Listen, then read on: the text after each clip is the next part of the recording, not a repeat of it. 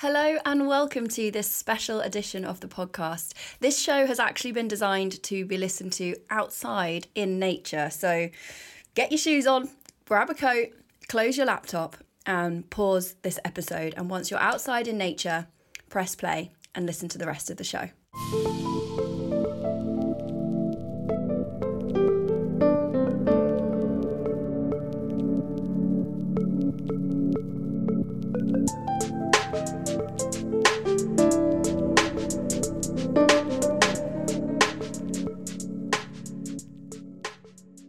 Hi, welcome back. I hope that the sun is on your face and the birds are singing and you are out enjoying nature.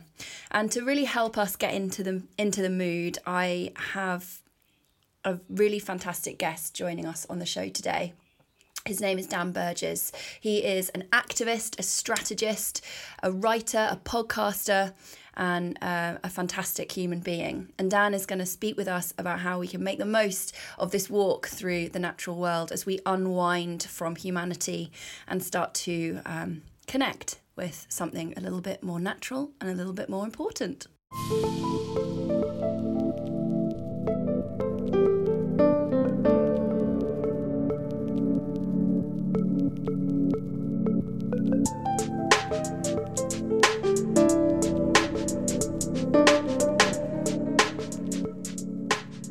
Hi Dan, thank you so much for joining us on the podcast. And for those listening, I'd love to give you a moment just to introduce yourself and talk a little bit about who you are and what you do. Thanks for having me. It's nice to be here. So I'm Dan Burgess. I've got to try and do a little short piece now, isn't it? Because I can get a bit rambly. I guess I do a few different things, but I guess what my sort of the edge of my work really is trying to help us maybe reconnect, re-engage, maybe just discover actually our sort of relationships with what I would call the more than human world, this kind of living world around us, and how do we sort of how do we find our ways back into that, and what does that mean for our work, for our the work we're doing out in the world? How do we sort of lean into a lot of these big issues, which feel sort of terrifying half the time, but actually there's something more beautiful that's sitting beneath all of this, which is a sort of a rediscovery of what it means to be human and to be part of a much bigger web of life. Because ultimately I think that's what's causing a lot of these issues, is this disconnection, this kind of story of separation, if you like, that we've sort of built these extraordinary things over the years, these extraordinary kind of human civilization, but we've kind of done it sort of on top of or sort of separate from the living world, and so that's really the edge of my work, is trying to help people, companies, organizations, all kinds of folks really sort of explore that reconnection and what that might mean for themselves and for their work in the world. That would be a sort of a way maybe of explaining that. And the good news is that everyone that you're talking to right now has disconnected, right? Everyone is out. If they've done as they're told, everyone is now away from their desks, away from their screens, walking in nature. So let's help them disconnect a little bit. Let's help them reawaken that sort of sensory human being that's been hidden under so many layers of concrete. How should everyone listening make the most of this opportunity to get back to nature? Well, turn your phone off. That's a good thing. At the end of the podcast. Yeah. I mean, try not to fiddle with. That's the big thing, right? A lot of this is how do we start to, wake our senses up, because we're sensory beings. We are sort of humans, are real sort of sensory creatures, and we have all these extraordinary sort of what I would call human technologies that we've been developing over thousands and thousands of years, which allow us to sort of sense and feel and navigate this extraordinary living world. But what seems to have happened to many of us, with our sort of our shift to these more sedentary ways of being, our shift to sort of being in offices and in front of screens, and is we've sort of, in many ways, we've kind of deadened our senses. We're sort of facing forwards most of the time. We're looking a lot of the time, and we're kind of shutting down a lot of our other senses to kind of to feel our way into the world. So I think a good place to start is trying to wake up these senses. And so, if you're walking out into wherever it is you live, some of us are lucky. We've got access to lots of kind of, let's call it, I don't know if we haven't got much wild space, but we've got, if you're in an environment where there is, there's a lot more sort of more than human life, whether it's a wood or a park or a river but somewhere, try and head for somewhere where, the kind of the sort of, let's say, humanness is in the minority, if you can. I know it's hard if you live in a big city. You might be going, wow, where do I go? Try and unravel some of the human noise around us. Yeah, because we've got layers of it going on. And so I guess the first thing is, how do you start to notice these kind of layers of this constructed world, if you like, that we've built as humans? How do we start to sort of notice that and start to let it go a little bit? So sort of starting to tune into your more animal ways of being and sensing the world. So it might be finding a spot to go and sit in, which is the sit spot, which we could talk about if that's interesting. Or it might just be, some of us need to move. Some of us can sit still, but sitting still, I think, is a good sort of practice to maybe get into. So it's sort of finding a spot, which could be, if you're lucky enough to have a garden, it could be in a garden. But if you can, as I say, try and find somewhere that allows you to, go somewhere maybe that's not as familiar to you, but that you're drawn to. That would be the sort of the first request. I heard you say once that nature's always flirting with you. That's right. Well, you see, if you can get into that mindset of like trying to let go of our sort of distracted, monkey chatter mind and sort of open yourself up and just start thinking, okay, how do I start to notice other life around me? And if you start to look as you're walking, and maybe you might be in a park, or you might be in a wood, or you might be by the river, or whatever it is, just start to walk and just start to open up your awareness, start to sort of tune in at things. It could be things to look at, it could be senses, it could be things you're hearing. And often the natural world will flirt. Something will attract you, and that's a really good signal to sort of follow. So if something catches your eye, or a sound, or even a smell, or something, then maybe allow yourself to be drawn to that spot, because maybe that's a good place to start. This time of year, one of the things I love most is the sound of leaves hitting the ground.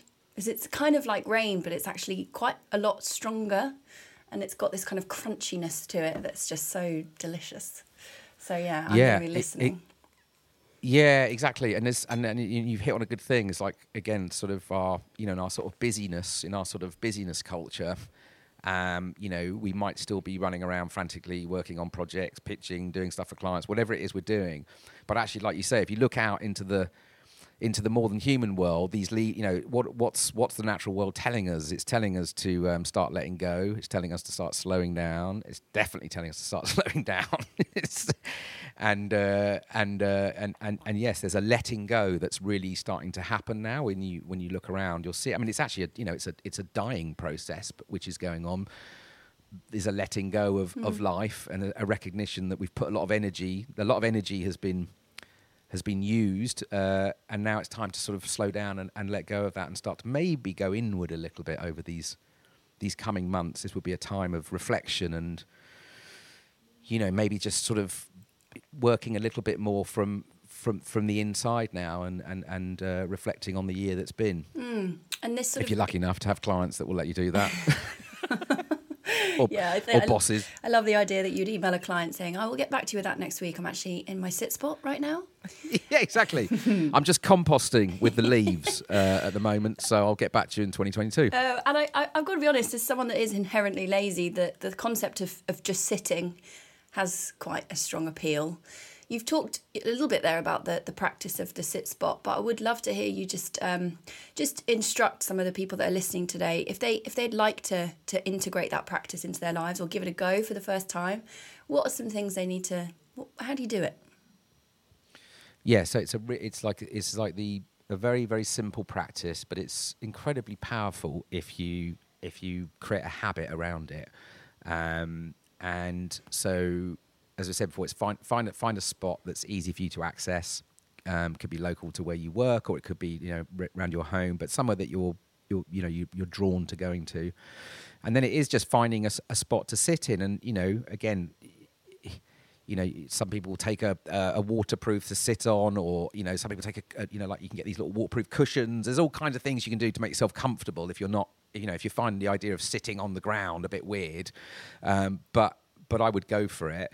And the point is to find a spot you're drawn to, and then just to sit quietly. Again, no phone, no distractions, don't journal, do nothing. It's all about just letting go of all these other things that we tend to do to just sort of distract us, and just sit.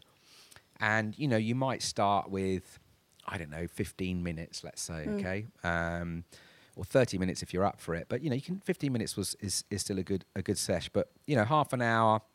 The longer you go for, the more you will benefit from the process, because the more will start to happen, more things will unravel. But it's finding a spot, and it's just sitting quietly, and it's just trying to tune in to your other senses, what you're smelling, what you're hearing, what you're seeing. And there's many dimensions of a sit spot. In many ways, you're going to start noticing that there is other life going on. This tiny little microcosm of the earth that you're going to plant yourself in. You're going to start to see that there's a whole system of life and relationships and things that are happening there. And some of that you might see it, some of it you might start to feel it. But also what it's going to do over time is you're going to start to realize that there's things going on inside you that are also being reflected from outside. So there's this relationship between the inner and the outer, which sounds a bit out there, but you have to go with the process. If you think about it, if we go back again, we think of our evolution as a species, we've always had a relationship, a deeper relationship with things that aren't just human. It's actually very, very recent times, if you think about our evolutionary time, that we've become very, very human focused. We've sort of forgotten about all this other life. So a sit spot is, try and go regularly, at least once a week. Do it a couple of times if you can. Go back to the same spot, because over time you'll start to notice how life works in cycles, how things change in seasons, and so you start to sort of tune into these patterns and cycles that are going on in the modern human world that aren't about quarterly reports and always on speed and continuous growth. They actually are. They're moving in different cycles, and just that practice. Things will start to happen. You'll notice things. You'll notice things about yourself. You might notice things that are coming up for you, like emotions that you have, or fears that you have, or it's a great way. Things start to be mirrored, basically. So you're not only noticing other things out there, but you're starting to notice things about yourself. Maybe things that you're carrying, or maybe barriers that you're working with, or whatever. So it's a beautiful process, and it's free, and you don't need any apps or any technology. And if you try it for a month as a habit, guaranteed it will have impacts that you'll notice very clearly. The thing I love is the idea that it's the same spot, but every time you return to it, you'll be different, and then you'll also see as you say, the seasons and the cycles, and just start to connect with the rhythm that we have oppressed with all of our buildings and concrete in society. So I think it's a beautiful, beautiful thing. And it's also no bad thing to be reminded how small we are when you start to see all the other life going on, and you just sit in your tiny little piece of the world that you've chosen as your sit spot. You realise how little you are, and that's really important to realise.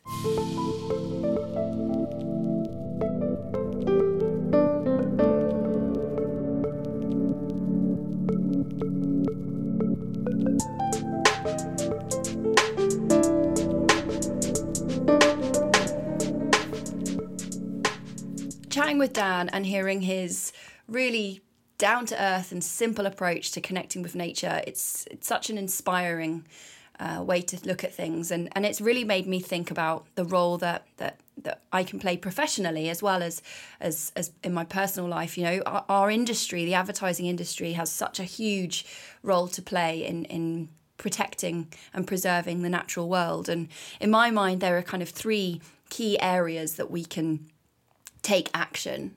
The first is around promoting environmentally positive solutions. When we run an ad for electric vehicles, or when we promote more meat-free, more sustainable diets, like that, those new ways of living are driven by advertising, right? Advertising is the architect of desire. We shape society, we shape consumer demand, and we can help reshape society to be greener and more positive. And I think the work with Change the Brief in particular, and the work that Purpose Disruptors are doing in this space is a fantastic way that we can constantly challenge our clients to really interrogate how they are shaping society. And the second key impact that we can have is what our advertising funds.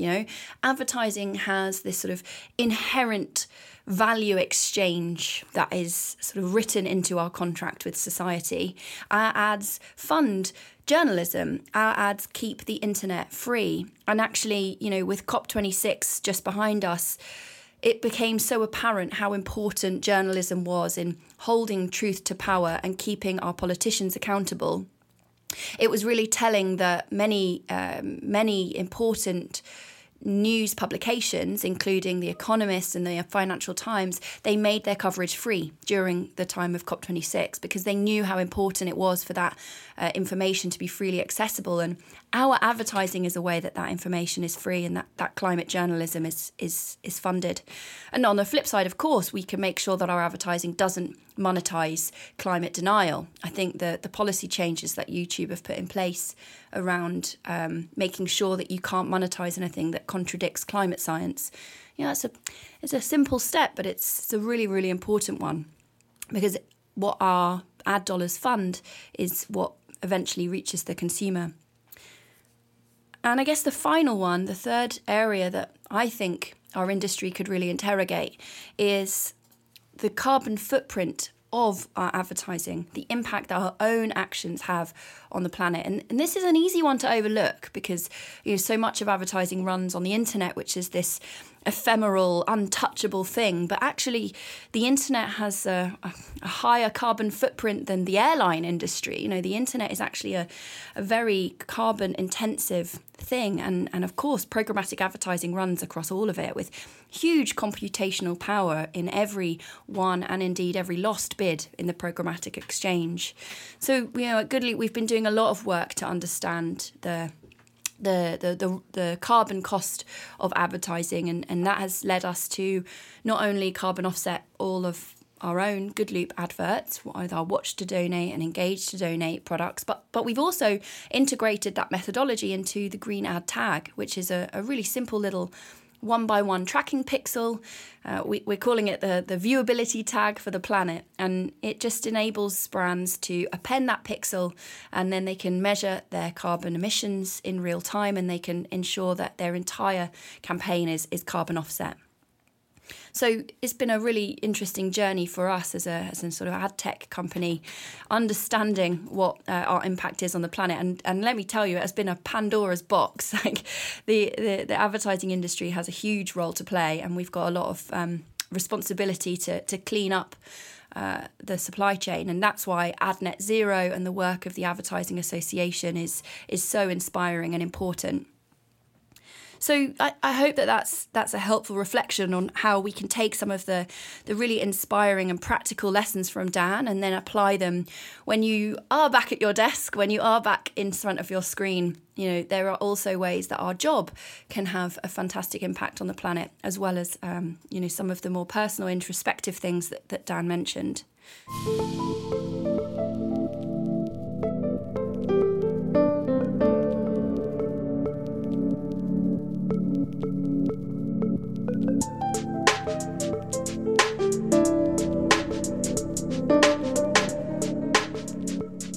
So Dan, as a thank you for joining us on the show today, we're going to make a donation to a sustainable charity. Which cause have you picked to support and why? There's one called Black to Nature, which is a charity in the based in Bristol that are supporting kids from really marginalised communities, basically helping them develop a connection with the natural world. Beautiful. And so yeah, and so the girl who started that, actually it was the last episode on my podcast, Maya Rose. She's called Bird Girl. She's like a sort of she's half sort of British Bangladeshi, but she set this charity up really to sort of try and tackle the fact that where are all the black and brown kids in natural environments and stuff. So I thought that might be one. Isn't it so sad that nature has become a privilege? Do you know what I mean? Exactly. So I think that's the one. But I was just, because I do a lot of surfing and work with water as well. There's another guy that I met recently, or a year ago, who had been setting up this chat again to get inner city kids out into the waves. And so I was just trying to figure out whether he'd actually set that charity up or whether it was just still an idea. So can I just pop you a mail like tomorrow or something with Of course. Is that You all can right? you can always do a 50-50. That's true. I couldn't I? I could do like, what is it? It's 500 quid. Yeah. Oh, great. So I could always do 250 quid. Yeah, I could do that, couldn't I? So Yeah. I'll follow you up with a mail.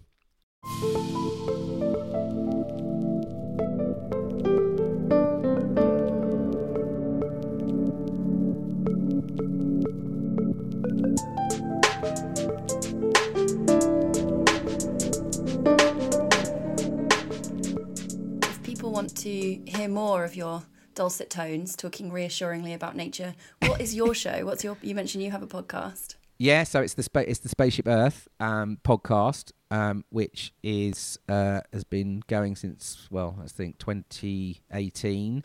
Yeah, that's got about 60 odd episodes. But yeah, I mean, it's on all platforms, and it's got. I mean, there's lots of people. There's lots of folks, from activists, writers, businesses. I mean, there's all kinds of people. Awesome. But exploring this, yeah, it was always this underlying sort of exploration of our relationship to the more than human. But there's quite some good stuff on there. I've done a couple of addy things as well. I did, like, back in the Extinction Rebellion days, I did a one very much, do you remember when the ad industry got that challenge from do you remember that one? Yeah. Of course. So I did an episode around that, and there's a few folks from the sort of creative sector that have been, that are sort of more, have gone and then been a bit renegade. But it's pretty diverse. There's a lot. It's quite interesting for me, actually, because the podcast now is suddenly getting lots of interest, because I've just been rambling along in my shed for. So it seems like the stuff on the edges is becoming more interesting. But I'm actually in reboot mode at the moment, so I'm just planning a whole new sort of reboot and new season, and nice. Cause just been sort of quietly doing its thing. But it's yeah, All right. that'd be great.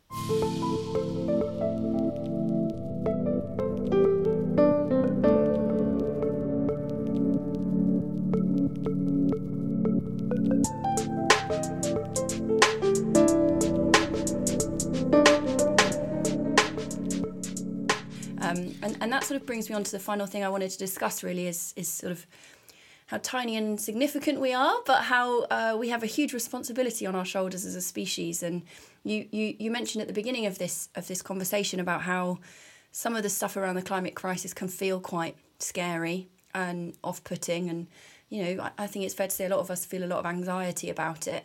How do you stay positive, and how do you inject a sense of action into what you do in your life, and how can everyone listening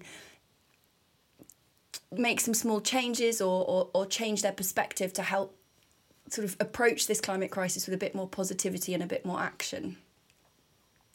Yeah, it's a good question.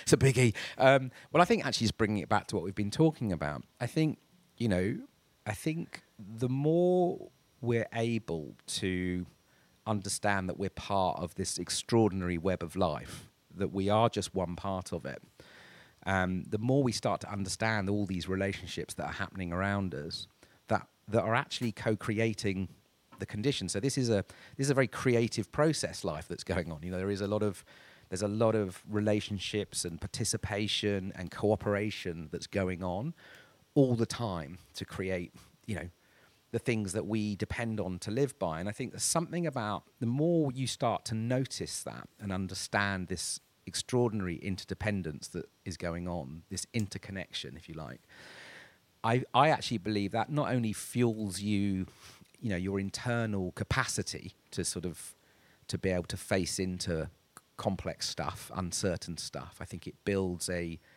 sense of a resilience, if you like, and more of a sense of purpose. But I also think it opens up our imagination. So I think one of the big problems we face with the climate crisis is it's because we've become so disconnected on many levels, not just from the natural world, from each other, we're so divided right now as a sort of culture. And I think a relationship with the living world creates capacity for imagination as well. And I think we have a depletion in imagination, in our imaginative capacity, sort of culturally. I think we're quite limited of what we think is possible. And almost, I think we also, if you take out COP, it's almost a sense of, again, what is possible within the current system. You know what I mean? It always feels like we're limited about what we think, where we think we can go next. Yeah. So I think this building a relationship with the living world not only helps you to deal with, facing into things which can be fearful and difficult to understand and difficult to deal with, but also it builds the resilience, but it also, I think it starts to open up your imagination to what might be possible. So I really think there is something very, very simple around building this relationship with the living world. But also, the only thing I would add is, because I think also, how do we build more open sharing as communities? So we're all carrying around a lot of fear and a lot of around what is going on. And I also think alongside building a relationship with the living world, how do we deepen our relationships with each other so we listen more to each other, we're able to understand the fears that we're all carrying, the complexities we're all dealing with, because there's so much tied up in all this stuff. All of our identities are tied up in our jobs, and you know what I mean? And there's a lot of stuff that's being rattled. So I think we need to both create spaces where we can all be heard a bit more, or where we can share a bit more. Because it is a cycle. The more you build your relationship with the living world, the more you start to confront some of these questions about your own story. Mm-hmm. But we need to be able to share that as well. So I don't know if that makes sense, but there's something about building a relationship with the natural world, but at the same time, how do we create spaces within these work systems and cultures and organizations where we can actually, share our vulnerabilities more and create, because I think once you start to get to the bottom of the fear, then you can start to come back up and think, well, what is possible? What will this new world look like? I don't know if that makes sense, but there's something in these relationships. It does. I think, what I'm hearing is like, by connecting with nature and understanding some of the more primal and simple things about our world, it like strips back so much of the systemic constraints that we've put on things like consumerism, and I have to have an income because I have to buy stuff, and I have to have this, and I have to be like this, and this is how I define myself, and all of this crap that we've layered on top of our existence that's entirely man-made. But unless you escape the man-made, you can't really notice what is and isn't natural. So I completely get what you're saying. I hope I do, but I mean, yeah. It's a beautiful sentiment. Yeah, I mean, I've witnessed this. I've been running these peer learning sessions in the last few months, and again, just seeing how quickly people can start, once the trust is there between them, how quickly we can actually start to break through some of these fears that we're carrying. Yeah. So yeah. Anyway, it's good. Fabulous. Get outside and let's talk to each other as well a lot more. Yes. About what we're scared of. What I love about this conversation is that there are two very simple, clear things that we've given for everyone to take away. Go have a sit down and then talk to people about it. Exactly. What a perfect place to end.